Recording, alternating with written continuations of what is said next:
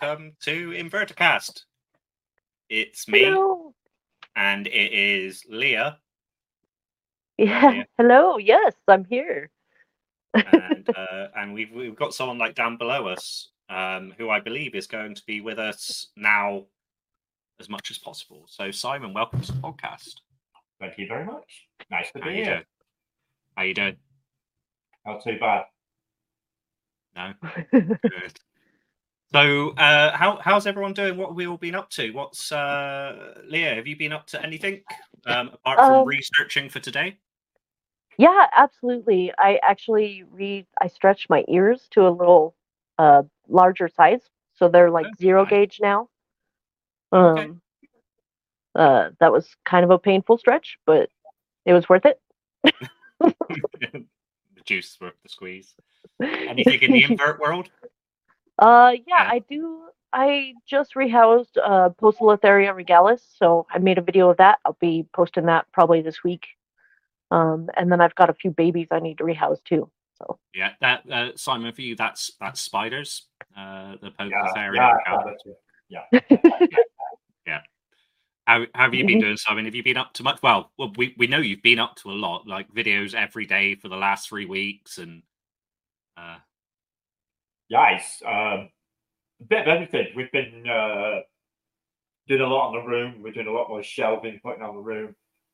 I've got a lot more nymphs coming in. I've got a shipment of jumping spiders. So yeah, doing quite a lot. And more importantly, this week, as it happens, before I even knew what the subject was, we rehoused our beetles.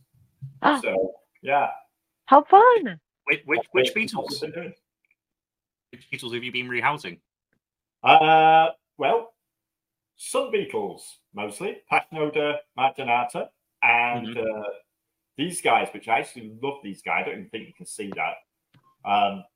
This is Zophobus morio, which is the superworm beetle, the darkling beetle. Oh yeah.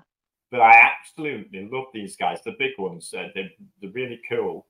They nip actually. They have a bit of a nip at you, but they really are cool. And we've got absolutely loads of them in a bioactive tank with. We've got them with the marginatas. We've got them with mint beetles. Some weevils. Wow. So we've got a fair few beetles in there, which is quite nice. And I've got some more coming this week. So that's good.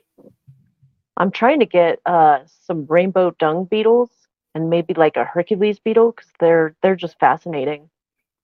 The Hercules beetles are really good. I'm actually looking for one of those for a photo shoot. So yeah, that'll be fun. I don't know if you've seen the photographs that I was going to say, is that the photo shoot for the super secret project that we're not allowed to talk about? Yeah. So he wanted to see if I could get Hercules beetles. So I have been looking for them, but finding adults is proving very difficult. I can find the grubs, but not the adults. Really sad. I was having a little bit of a look today, just seeing who's out there, who's selling in the UK, and beetles seem to be very few and far between at the moment. Interesting. There are some on Richard's inverts. He does them, but he always seems to be out of stock. He's more often than not he's out of stock than he is in stock. So sorry for not looking at the camera. I'm watching people. Oh, you're fine. That's all right. This is something for people to listen to. They're just unfortunate enough to have our faces as well. So don't worry about it. Just watching this beetle, you see, it's having a wander up my arm now. But if I don't want to drop it or hurt it or anything, so I'm just keeping an eye on it. Really, it'll be okay for however long we're here. So the guy with the photographs wanted these beetles, the Hercules beetles. I can't remember the scientific name for them, and I've been trying to get hold of some, but as I say, I can only get the grubs and not the adults. There is a place called Bugs UK that sometimes has them, but again, they haven't got them now. So it is quite difficult to get decent-looking beetles in this country. Well, I think that's really surprising, especially because beetles are actually the largest order of any animal any organism in the entire world. There are 390,000 known species of beetles throughout the worldwide. So, and if you check out Simon's video, and also I was watching some other stuff as well. He does actually cover that. What was it? So a quarter of the populate animals on this planet would be beetles. Yep, one in 4 of every living thing is a beetle. Like how does every footstep not just crunch under your feet? Then that's like they're everywhere, and everywhere.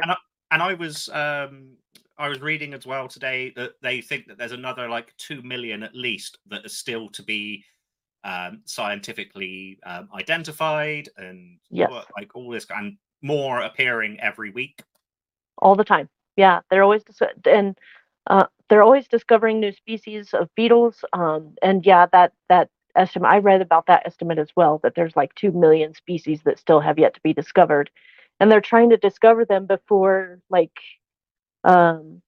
deforestation and loss of habitat actually wipe them out. So it's pretty fascinating. Yeah, it is very much. I mean, a lot of them are found in the Amazon. They're being found there, and same with mantis though. They are finding new mantis in the Amazon that we've never seen before, but they're finding a hell of a lot more beetles, obviously. And it's just sad to think that they're going to bulldoze half of that just for sake of it, and we're going to lose these guys because if they're only finding them in the Amazon and we haven't found them before, that means that's the only place they live. Yeah, so they're not down in Suffolk, are they? You know, they're in a very select space, and I think that's the thing with a lot of the inverts that we keep, is that they are in specific pockets. So if you look at like the rubber ducky isopods, they're in very specific spaces, aren't they? And you also get it with some forms of gecko. Madagascar. Yeah. Full of geckos. The blue gecko you're talking about. Yeah. Yeah. Yeah, I believe crested geckos and lychees are from Madagascar. And a few others, I'm sure, and chameleons, tons of chameleons. I can name all the reptiles in Madagascar, but I can't name the reptiles. Sorry, all the reptiles in Madagascar, but some of the bugs. I know the blue one there. I was talking about that today. I can't remember its bloody name now, but they're critically endangered, and they're only from Tanzania, is it? Oh, it's another one. It's Tanzania. It's a blue gecko. Oh wow! Oh, I've seen something about that. Yeah. I would have to do some digging online to find it, but I've definitely seen something about that.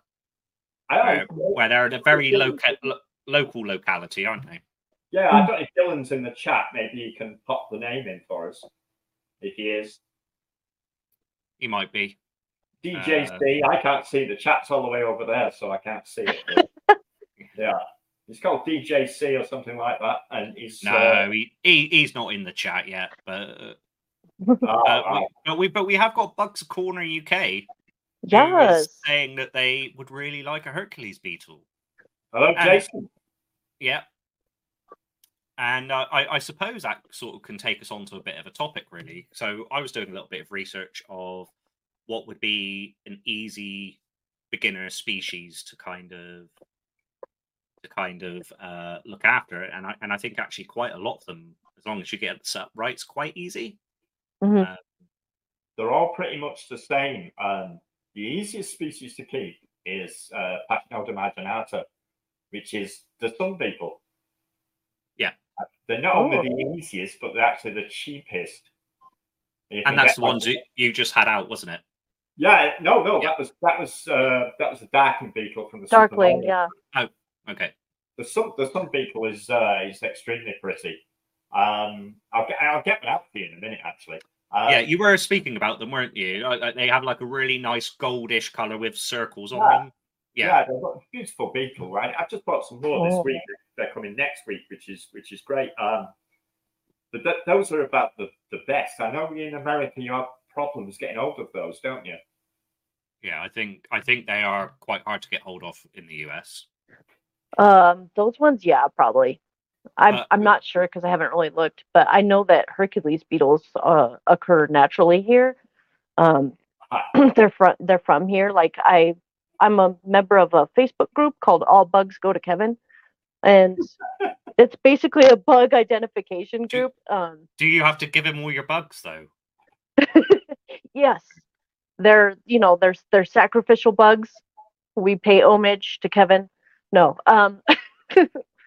but a few posts actually pretty recently in the past few weeks or so were about Hercules beetles. Somebody found, this huge beetle in their house, and they were like, "What is this?" And a lot of us were, "That's a cool Hercules beetle," So it's kind of exciting. All bugs go to Kevin. All bugs go to Kevin. Yes. Well, yes. I'm joining that group. Yeah, it's a wonderful group. It's fantastic. You'll see lots of spiders, and a lot of people in the U.S. will find some kind of brownish looking spiders, and they look like recluses, but most of the time they're not. They're like wolf spiders or grass weavers, things like that. And every now and then you'll see an actual brown recluse, and it's just really funny. Everybody always thinks everything is a brown recluse here. So from what I was looking at though, if we go back to like beetles, because you have Hercules beetles, like I think motorcyclists get knocked off their bike constantly by them. No, I'm sorry, I'm joking, Leah. But so do I'm you sure have it's a them where you are? possibility. Unfortunately, no, they don't live here naturally. I think our altitude and the weather here is just too cold during the winter. Although they can, hibernate and the like. Oh, that's beautiful. That is really cool, Simon. Pop it back up on the screen, Simon. There we are. Yeah, check that out. But yeah, they occur mostly in like the southeast regions of the U.S. So like Florida, the Carolinas, parts of Georgia and Alabama. Mainly in those areas. So they're very cool. Yeah, so, they are. They can get to an impressive size as well, can't they? Oh yeah, they get very massive. Yeah, they get. I believe they can be about 2.5 inches, which is about 6 centimeters. Not meters. No, Did you say meters? I was going to say. Yeah. Like I don't want to come across a 6 meter. Right. Yeah, right. It'll eat your face. Not. Yeah, it'll poke you in the eye. But the cool thing about beetles is they come in all sizes. Like they come in all sizes and shapes. And I think the smallest beetle in the world is only about 1 millimeter, and it's a featherwing beetle. And that's Simon has a thought there. Yeah, I know what she means. I thought I knew the name of it, the scientific name. I can't remember it. Let me see. I have, but it's come out the window. Well, there's so many species of them, but featherwing beetles are in the Tylidae family or subfamily of beetles. And they're like the majority of them are 1 millimeter or less in length, so they're really tiny. Nice. Yeah. Minuscule. And their name comes from their wings. Their wings are actually really unique because they look like. Do you guys get dandelions where you are? They're like weeds, but their wings look like when the dandelion turns all white and the little seed pods, they kind of float off and they have the little fluffy seed pod. Well, their wings look just like that. So they think that their wings are only used for like floating around, not really flying, just kind of falling gracefully, if you will. So, but they're pretty fascinating. Let me see where. Yeah, passive flotation, just like the seeds of a dandelion. So they're distributed. There's quite a few that do that, though, isn't there? Quite a few different kinds of insects that do that. Yeah, spiders do it as well, don't they? Yeah. There's some spiders that transport themselves with the wind, like. Yeah, the golden orb weavers that actually this year like overtook pretty much the entire East Coast, and everybody was finding golden orb weavers everywhere. They make those little zigzag webs. Yeah. And so yeah, a whole bunch of them just appeared on the East Coast, and we knew they were coming and stuff, but people were freaking out, and of course. Yeah, and it's like it's amazing though if you actually see them taking off, because they cast a web, like a line up, don't they? Like flying a kite. And off they go. It's pretty amazing. We were sitting in the garden last year when it was sunny, and there was just spiders arising from everywhere, and they've just been blown around because ours do it as well. Wow. Some of our spiders. How cool! I mean, you've got actually, if you look, a lot of people don't realize like how many of something they've got because they just say it's spider. But if you look and see how many species you've actually got in your country, in your case, in your state, which is pretty much the same thing, size-wise, you know, you'd just be amazed. It's like when isopods. It's like we've got 38 species of isopods that are recorded, and there's some they're not sure about. And that's horrendous when you think about how small we are. So it's the same with everything, and the beetles and the spiders. So many. Well, there's 660 species of spider in the UK. Wow! I knew it was a lot, but I didn't know there was 660. Yeah, that's amazing. How does that make you feel? Sorry. How does that make you feel, Simon? I know you're not a big fan, but you're getting better, aren't you, with your spiders? Well, it makes me feel fine because I'm okay with true spiders. It's tarantulas I don't like. Oh, okay. So true spiders, fine. Tarantulas, no thanks. Simple as that, you know. It's the fuzziness, isn't it? It's the fuzzy legs. It is. I can't stand it. They give me the creeps. It's just one of the things that you look at, and they just make me feel uncomfortable. Is it the size? Holding any other bug, you know, it's just tarantulas. Nah, I don't want to go near them. They're horrible. So horrible. to sort of to go back on what we were saying about how if we were to get all the animals together, a quarter of it would be beetles. Beetles, and I'm using animals in a very general term, you know, just living. Of course. In the UK, there are over 4,000 species of beetle, which is quite mind-boggling. When I never really thought about it in that kind of sense. I can name about 4. There is so many. I mean, that's what I was trying to say about there's so many individual species, not individuals. My God, that would be here all night. Yeah, but individual species in small areas that you just can't believe it because you grow up thinking, oh, it's a beetle. When you see something scamper across the floor, it's just a beetle. It's just a beetle, but you don't actually know which beetle it is or realize that you've just seen 10 beetles that day and they're all different. Yeah, just, when you get close and inspect it, it's something else. But when I was a kid and you lifted up a brick or something, you saw like a load of isopods and you'd be like, oh yeah, it's just wood lice there, chuck the brick. Yeah. But now I'm picking them up and I'm going, oh, that's an Iscusocellus, that's a Scaba, that's a Lavis. And you know, once you know, it's a different world. So it just absolutely once you know a little bit, you don't have to know everything. Just a little bit is enough to pique an interest every time you pick up a log or a brick or whatever. It's great. So same with beetles. Most definitely, fascinating. I agree, Simon. Absolutely. Like that's kind of how it started for me with tarantulas. I just learned about one, and then that was it. I was like, okay, I got to learn about all of them.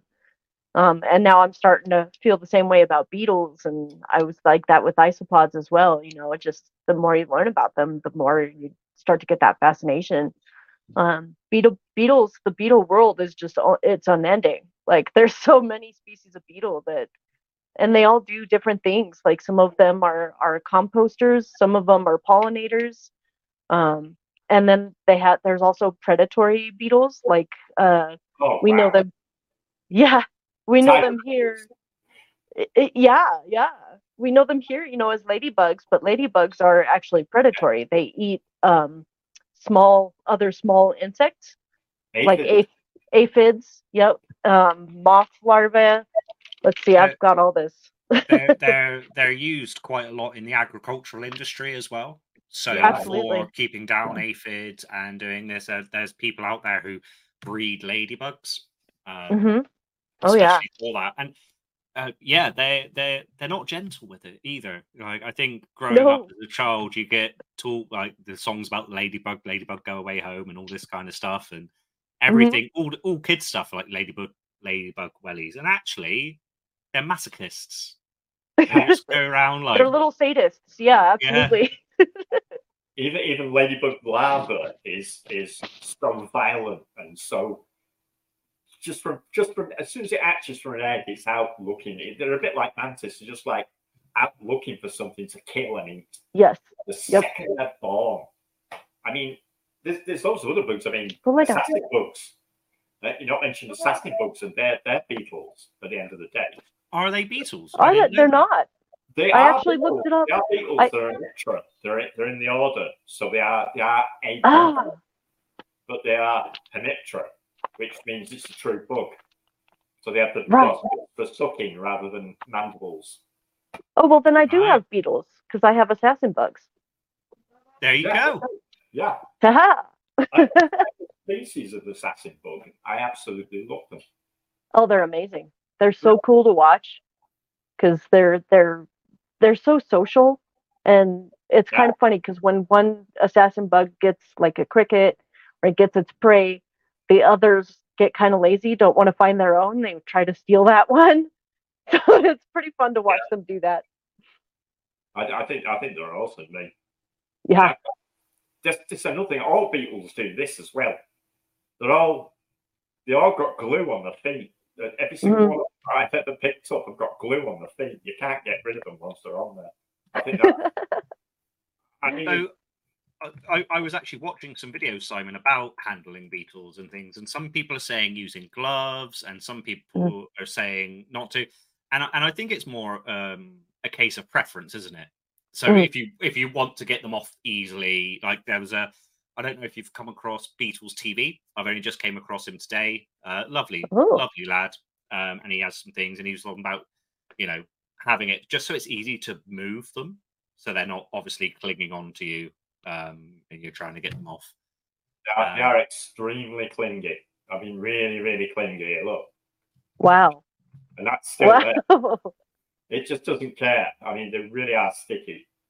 And the biggest fear of when you're taking them off is whether you're going to hurt them or break the tarsus. So it's like it's better to sort of let them walk onto something else. Just encourage them by nudging them at the abdomen. Well, I something else to put them away. I definitely wouldn't want to handle the assassin bugs because they do have quite a sting. Like if they have venom. They're not one you want to handle. But we got DJC in the comments, sort of like poking the cage. Yes. Oh, Dylan. make sure you handle them. Yeah, right. So don't let him tell you he does. But yeah, it's I've had a nip off an assassin bug, and it's not pleasant. No, it's not pleasant at all. No. Okay. Yeah, I think I would much rather handle a Hercules beetle, or even a scarab. They're not quite as. I don't think they're as scary, and I don't think they really bite. So I think that would be a much better handle than the assassin beetle or the assassin bugs for sure.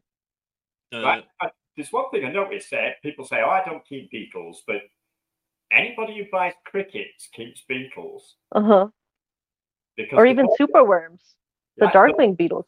With the crickets, and they're flesh-eating beetles that are in the crickets, and that's to eat the dead crickets, so the crickets don't eat them. So you do keep beetles if you buy crickets. Oh wow. See, I didn't know that. I don't know if they do it in America, but we do it here with little flesh-eating beetles. That's amazing. Well, we have little, what do we call them? Banded crickets, and I don't know if those are They're probably the same. Yeah. Yeah, the yellow house cricket. Uh-huh. Yeah. We have. So sometimes what we definitely get it in the UK is you'll get the larvae in the cricket boxes. Little and then, fuzzy, larvae. The little fuzzy things. I've forgotten the name of them. Anyway, oh wow! They got a funny little name, and everyone like you'll see people coming new into the hobby. They're like, I've got crickets and they're infested with these things, and it's part of the breeding project. Like it keeps that waste down, as Simon says. Yeah, because the crickets will eat the dead crickets, and if there's any parasites in the dead crickets, it passes on to the live crickets and then on to your animal. Wow. So the idea is for the flesh-eating beetles to actually the larvae to eat those dead crickets to keep your other crickets pure, and that's the idea behind it. That's pretty amazing. Also stops them stinking. Yeah, is that why they're so smelly? Because they are so. I hate the smell. Yeah, dead bodies you smell, basically. Amazing. Crickets aren't the nicest feeders to sort of have. No, certainly not. I love superworms for the fact that they don't smell, and they eat something that's super cheap. They eat. You can keep them in the like dried oats, just regular oats. Yeah. And they eat that, and they can live in it, and they eat it, and they're perfect. I just had this conversation on Instagram with Shady about she keeps her superworms in oats and she's infested with grain mites. Oh no. I just advised her never to put your superworms in oats or anything else. Put them in substrate and give them something proper to eat, like a bit of fruit or something. And you don't get the grain mites, because she's probably not watching this because she's too busy watching all the beetle larvae. Ow! That made me jump. It flew off my finger. Oh wow! And when it buzzed its wings, it buzzed it on my hand there. It scared me. And it's so funny though, like you mentioned, that how ladybugs are so vicious, because when I was a kid, like they were kind of my favorite little bug, and that's the one that we would have, and we thought they were very lucky when they would land on us. And like we also used to say that the number of spots that they have, the little black spots on their shell, is like the number of wishes that you can wish for when you blow them away, and they fly off. And there's actually quite a bit of folklore around ladybugs and other interesting beetles. Nat, you were mentioning the scarabs earlier. Oh, I was just sort of discussing, like we were chatting in the before the stream, just around how beetles are cool, but actually they have such an impact on different cultures. And I think the most known one is the scarab. So from ancient Egypt, and the scarabs were signs of like good fortune and fertility, immortality. So that's why you would see quite a lot of them depicted within tombs, the pharaohs, and in the jewelry and stuff.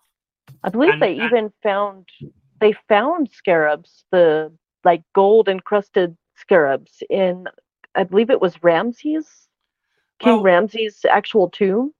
The Egyptians were brilliant at taxidermy. Think about the mummies; they were preserved really well, weren't they? So, amazingly, the Egyptians, dry, arid place where they're able to do all of that.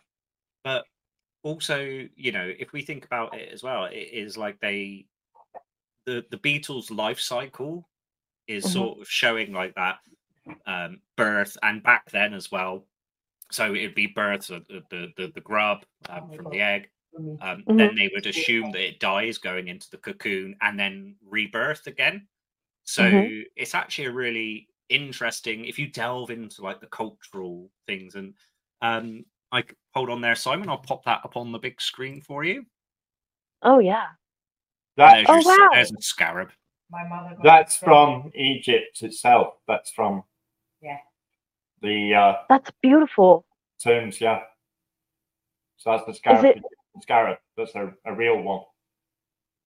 Wow. Is it petrified? I have no idea. When you mentioned it, Liliana went in and come back with it, so I don't know anything about it. I just remember that's one from I love that. My mother brought back. So yeah, that's from a tomb, I guess. There you go. And, that back. And if anyone remembers one of the best films ever made, which is The Mummy, I'm just putting it out there. It is one of the best films ever made. I agree. It is. And it's a great the film. Beatles get in there and start going like he's prying them out of and they go underneath their skin. Have you seen the actual the mummified scarabs?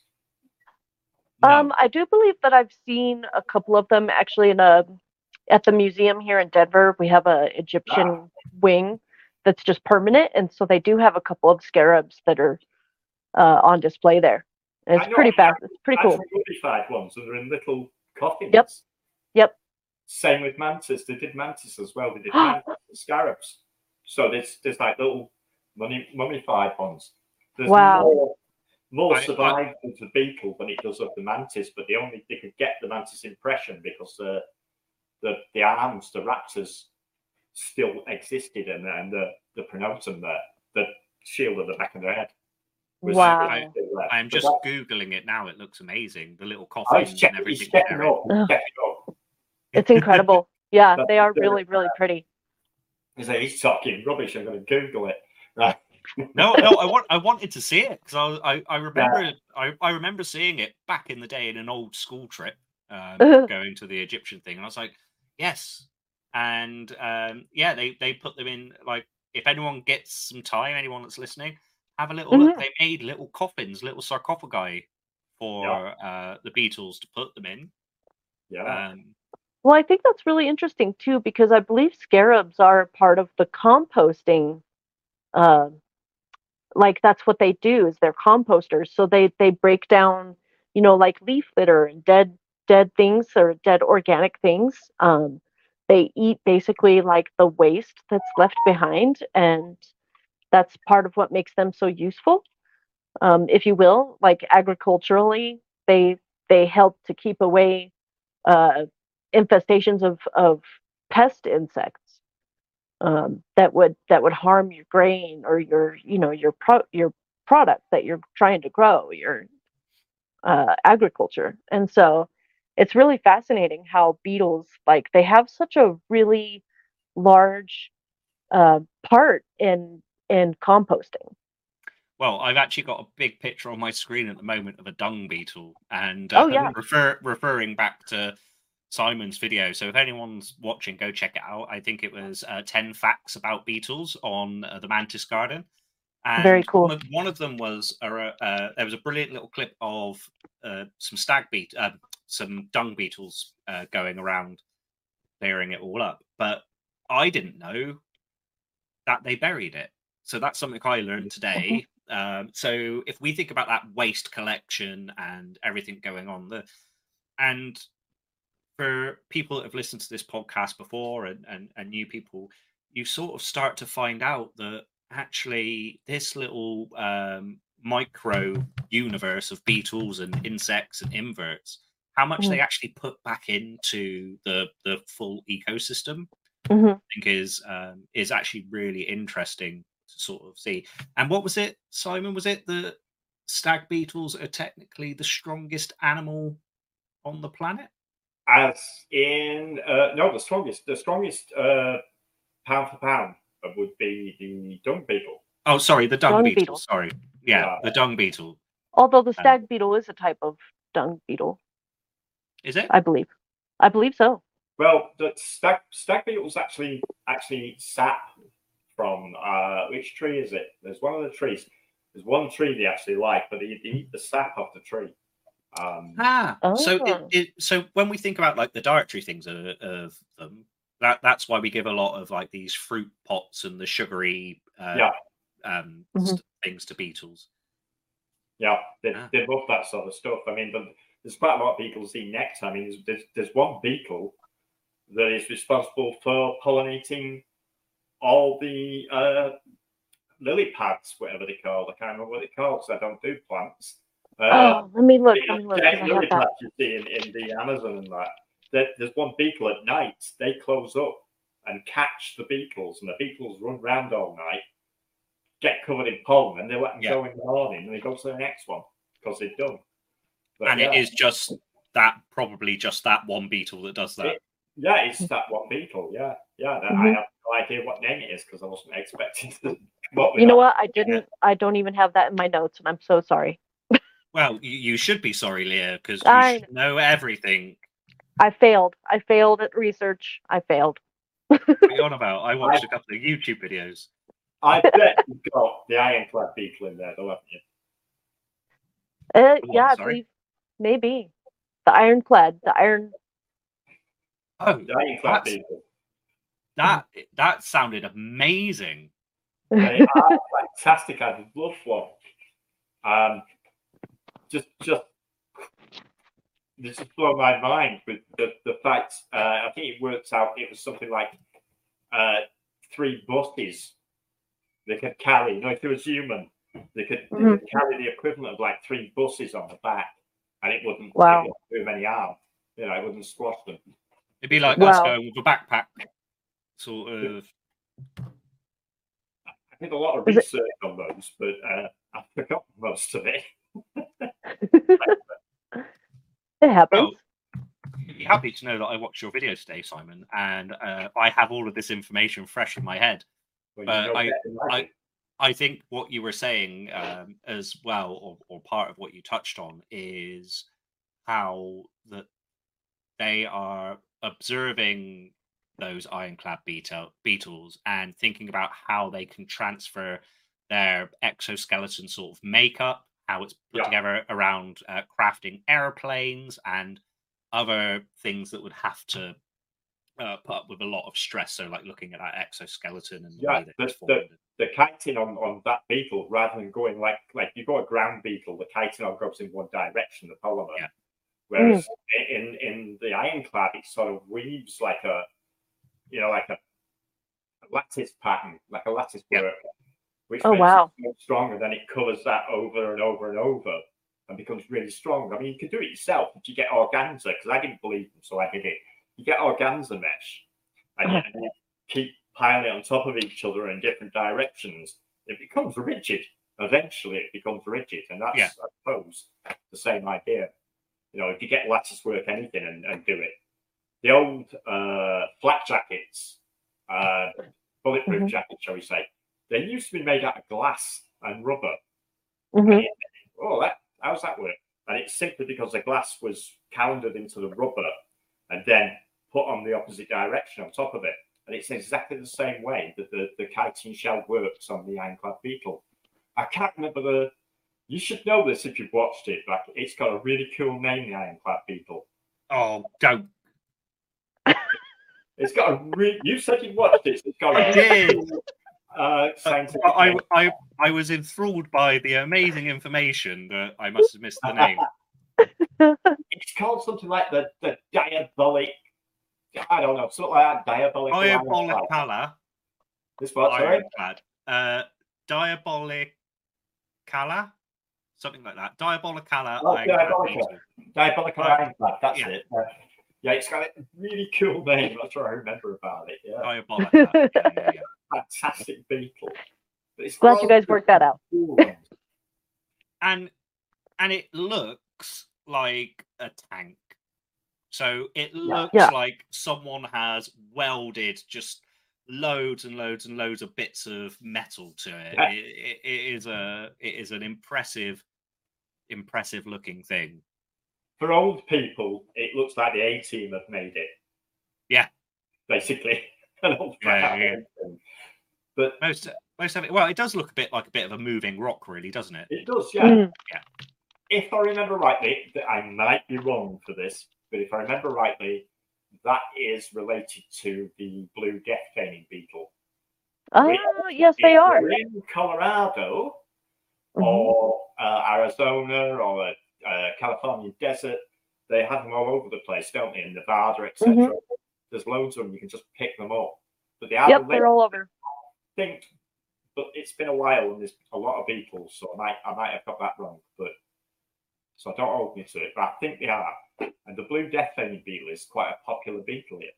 It is. Same here. Yeah. Yeah. They're quite expensive. Sorry, go on. I'm waffling. No, they're super cute. I want some so badly, and I don't have any, but I think they're pretty amazing. And they're very good at cohabiting as well, Leah. Yes. So you can have so like maybe an Arizona-based scorpion as well in with it, and yeah, you can definitely have like a little setup. Absolutely, yeah. But I do believe that they're little black ones that look just like the blue death feigning beetles.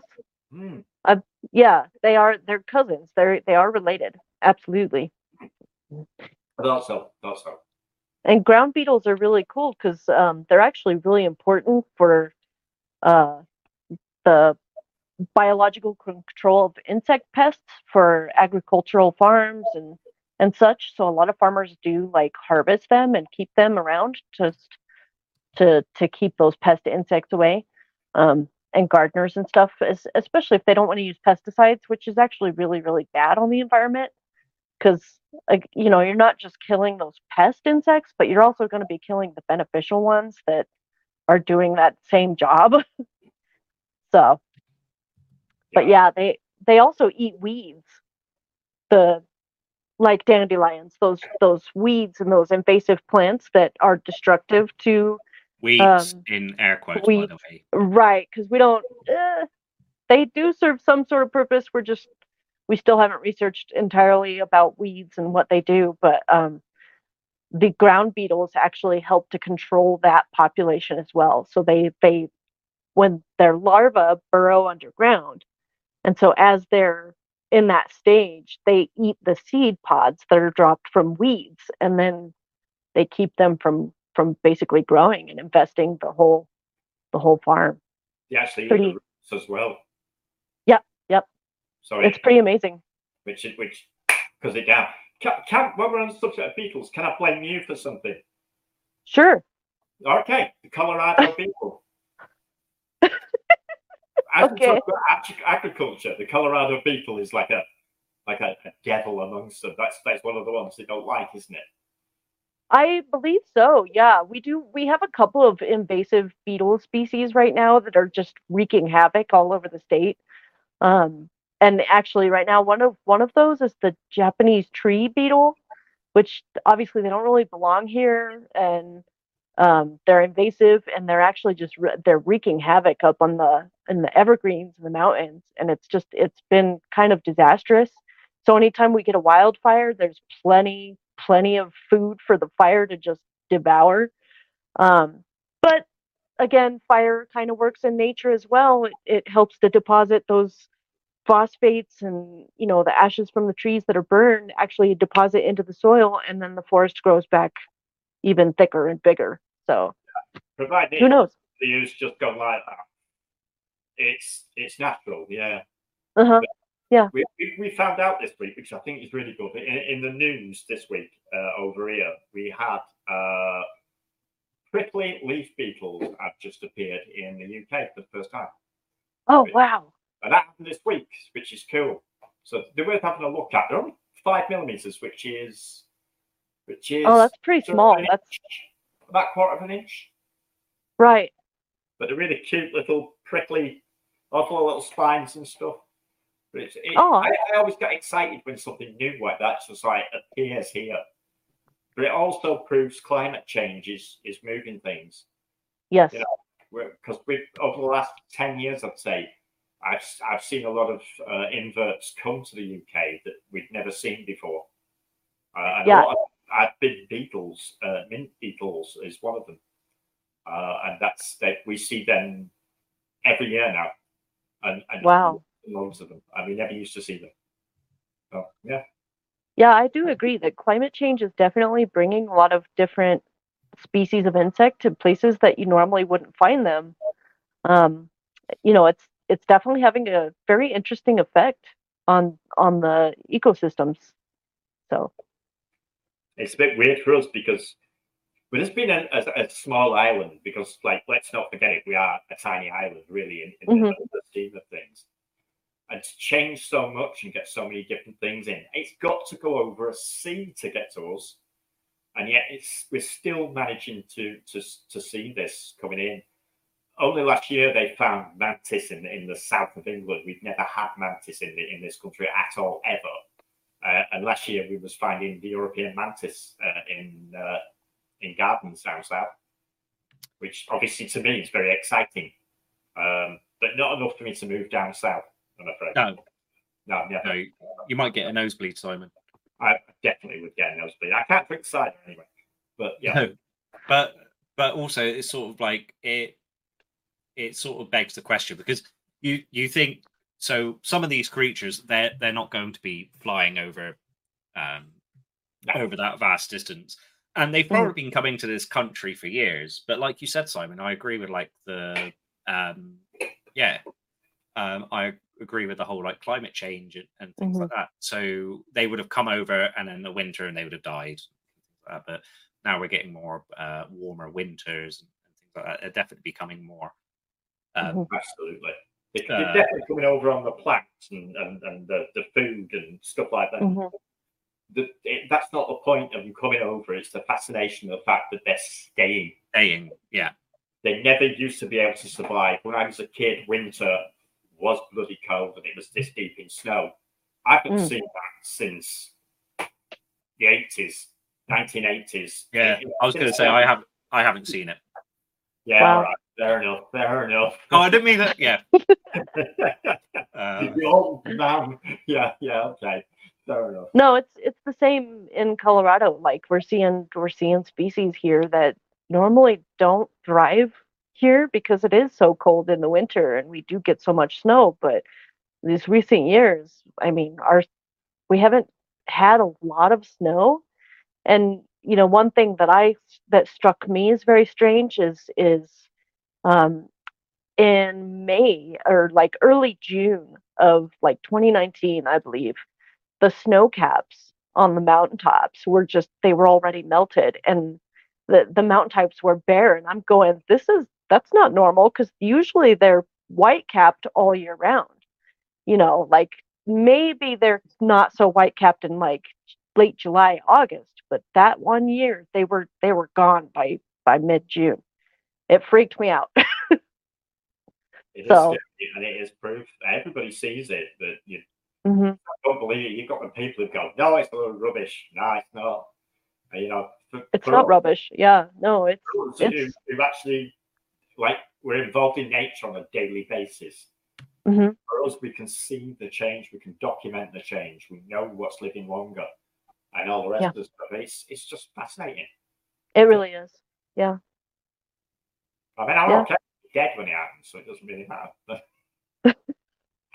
No, but I really do. I really do care. That's one of the things that is close to my heart is the changes and what's going to happen and how dry some places are going to get, you know, and how wet others are going to get. I mean, we're temperate now, but what's to say in 100 years we're going to be going more towards the Mediterranean sort of weather here, and that's scary. I think, you know, it's sort of like on that kind of topic. Last year it was really hot in the UK. It was really hot this time of year.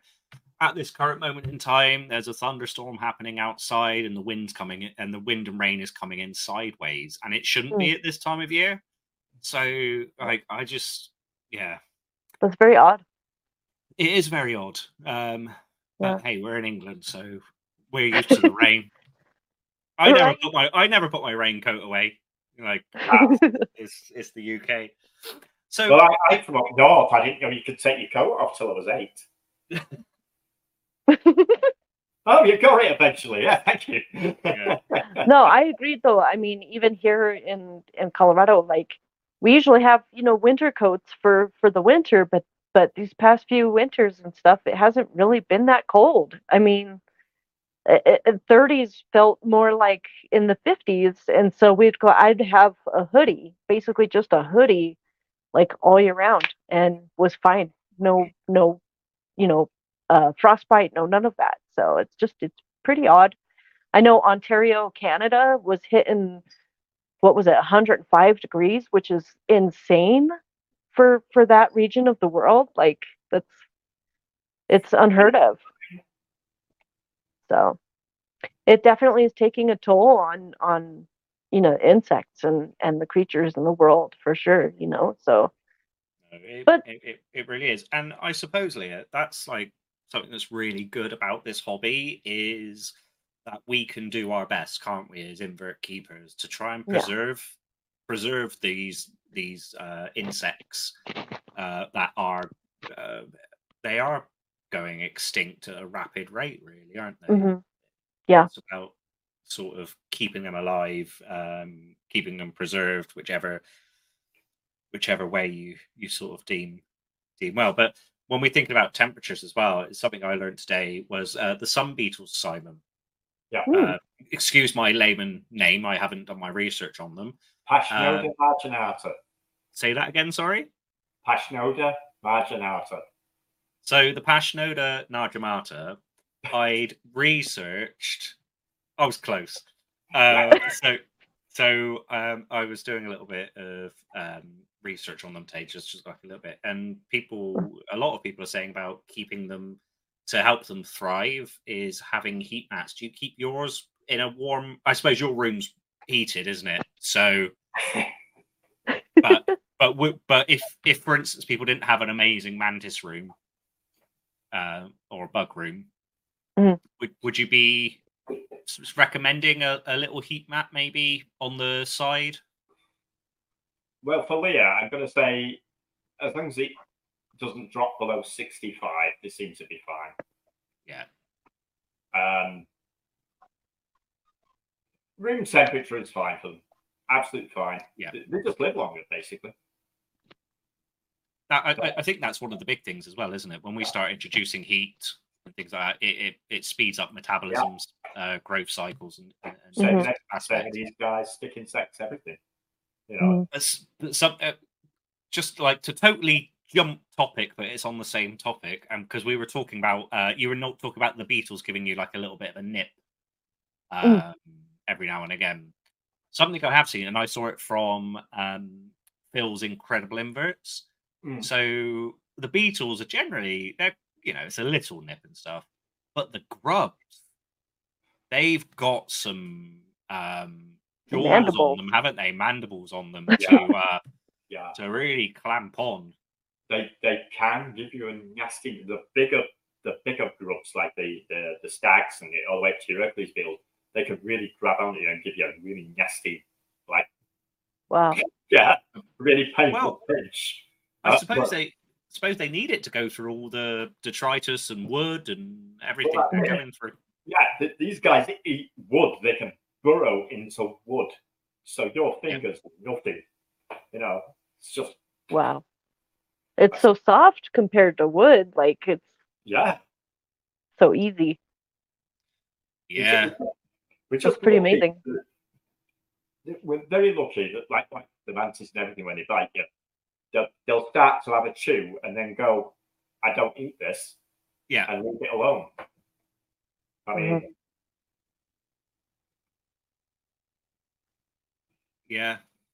I was expecting someone else to say something. Well, I'm shocked now. Yeah, no. Oh no, I thought you were about to say something. So like, they will go, oh yeah, we're not going to eat this, doing this. But whereas a grub, they'll just they've got to put on that weight, and if we think about like their life cycle, they're in the dark and they're just they're constantly eating, aren't they? Like chomping away and doing that. They like the dark, moist places full of fungus and mold and leaf litter and stuff. So yeah, I get Sounds that. Like that the makes corner pub, right?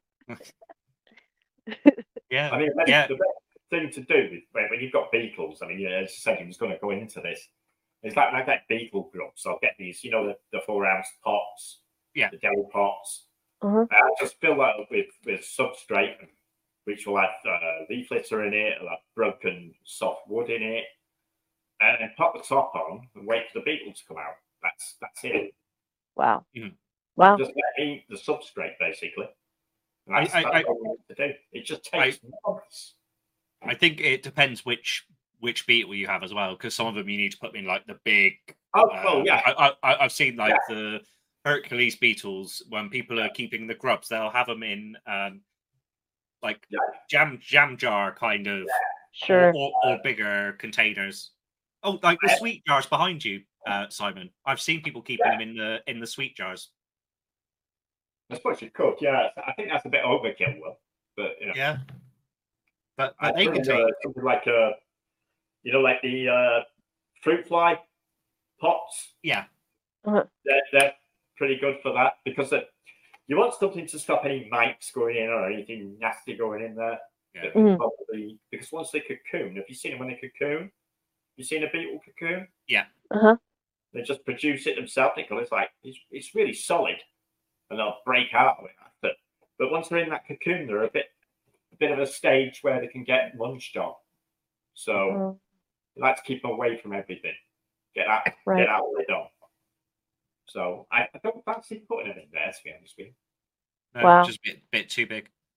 Yeah, it's like a waste of space. I mean, I've got to think about that, obviously, because I'm selling stuff. So I've got to think about how much space something takes up. If you know what I mean. I've got So sure. The minimum that's acceptable for the bug, basically, is what I would go for. If you're going to keep them anyway, you don't want a great big tub, like, with one beetle in it, one grub in it. So no. No, that makes total sense, because then, you're just allowing for more space for them to be susceptible to those predatory mites or, the fruit flies, all that stuff. That makes sense. Thank you, Simon. Not only that, you've got like, let's say you're putting let's say you've got a couple of grubs in one of these, but they don't come out for 6 months. You've got to put this grub somewhere for 6 months. Right. It doesn't make any sense, does it? You're not tripping over all over the place if you've got 10 of them. So, it's easier just to go a little fruit fly pot like that, put a stack of them in a corner somewhere. And they're fine. Yeah. 6 months later, go and check them. You'll see the beetle. Go see if there's a beetle there or not. Yeah. Right. Yeah. And some of them can take years, can't they, in the stage? Yeah. Wow. So I suppose we're coming to the end of the podcast about beetles and many other different topics. It was good. We did good. Yeah, no, it was. I really enjoyed it. It was a nice it was a nice chat about all the different sorts of aspects and things. So yeah, really enjoyed that. So yeah, guys, thanks for listening, watching. Leah, have you got a shameless plug or anything you want to? I had one, and it was really good. Well, shucks. Simon and I had the interview, so there's that one. So check that one out, and then over on Mantis Garden. Yes, on Mantis Garden. Yep. And then, of course, Tarantula.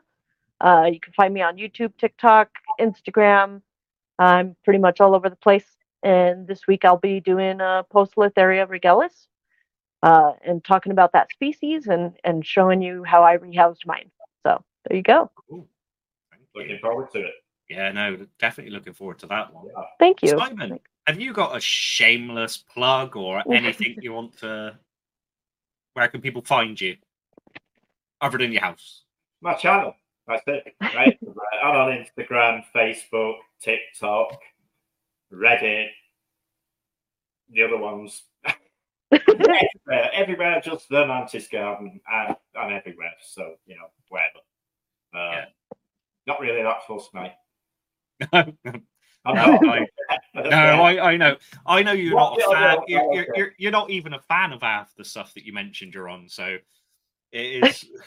I'm on here as well. This podcast. Yeah.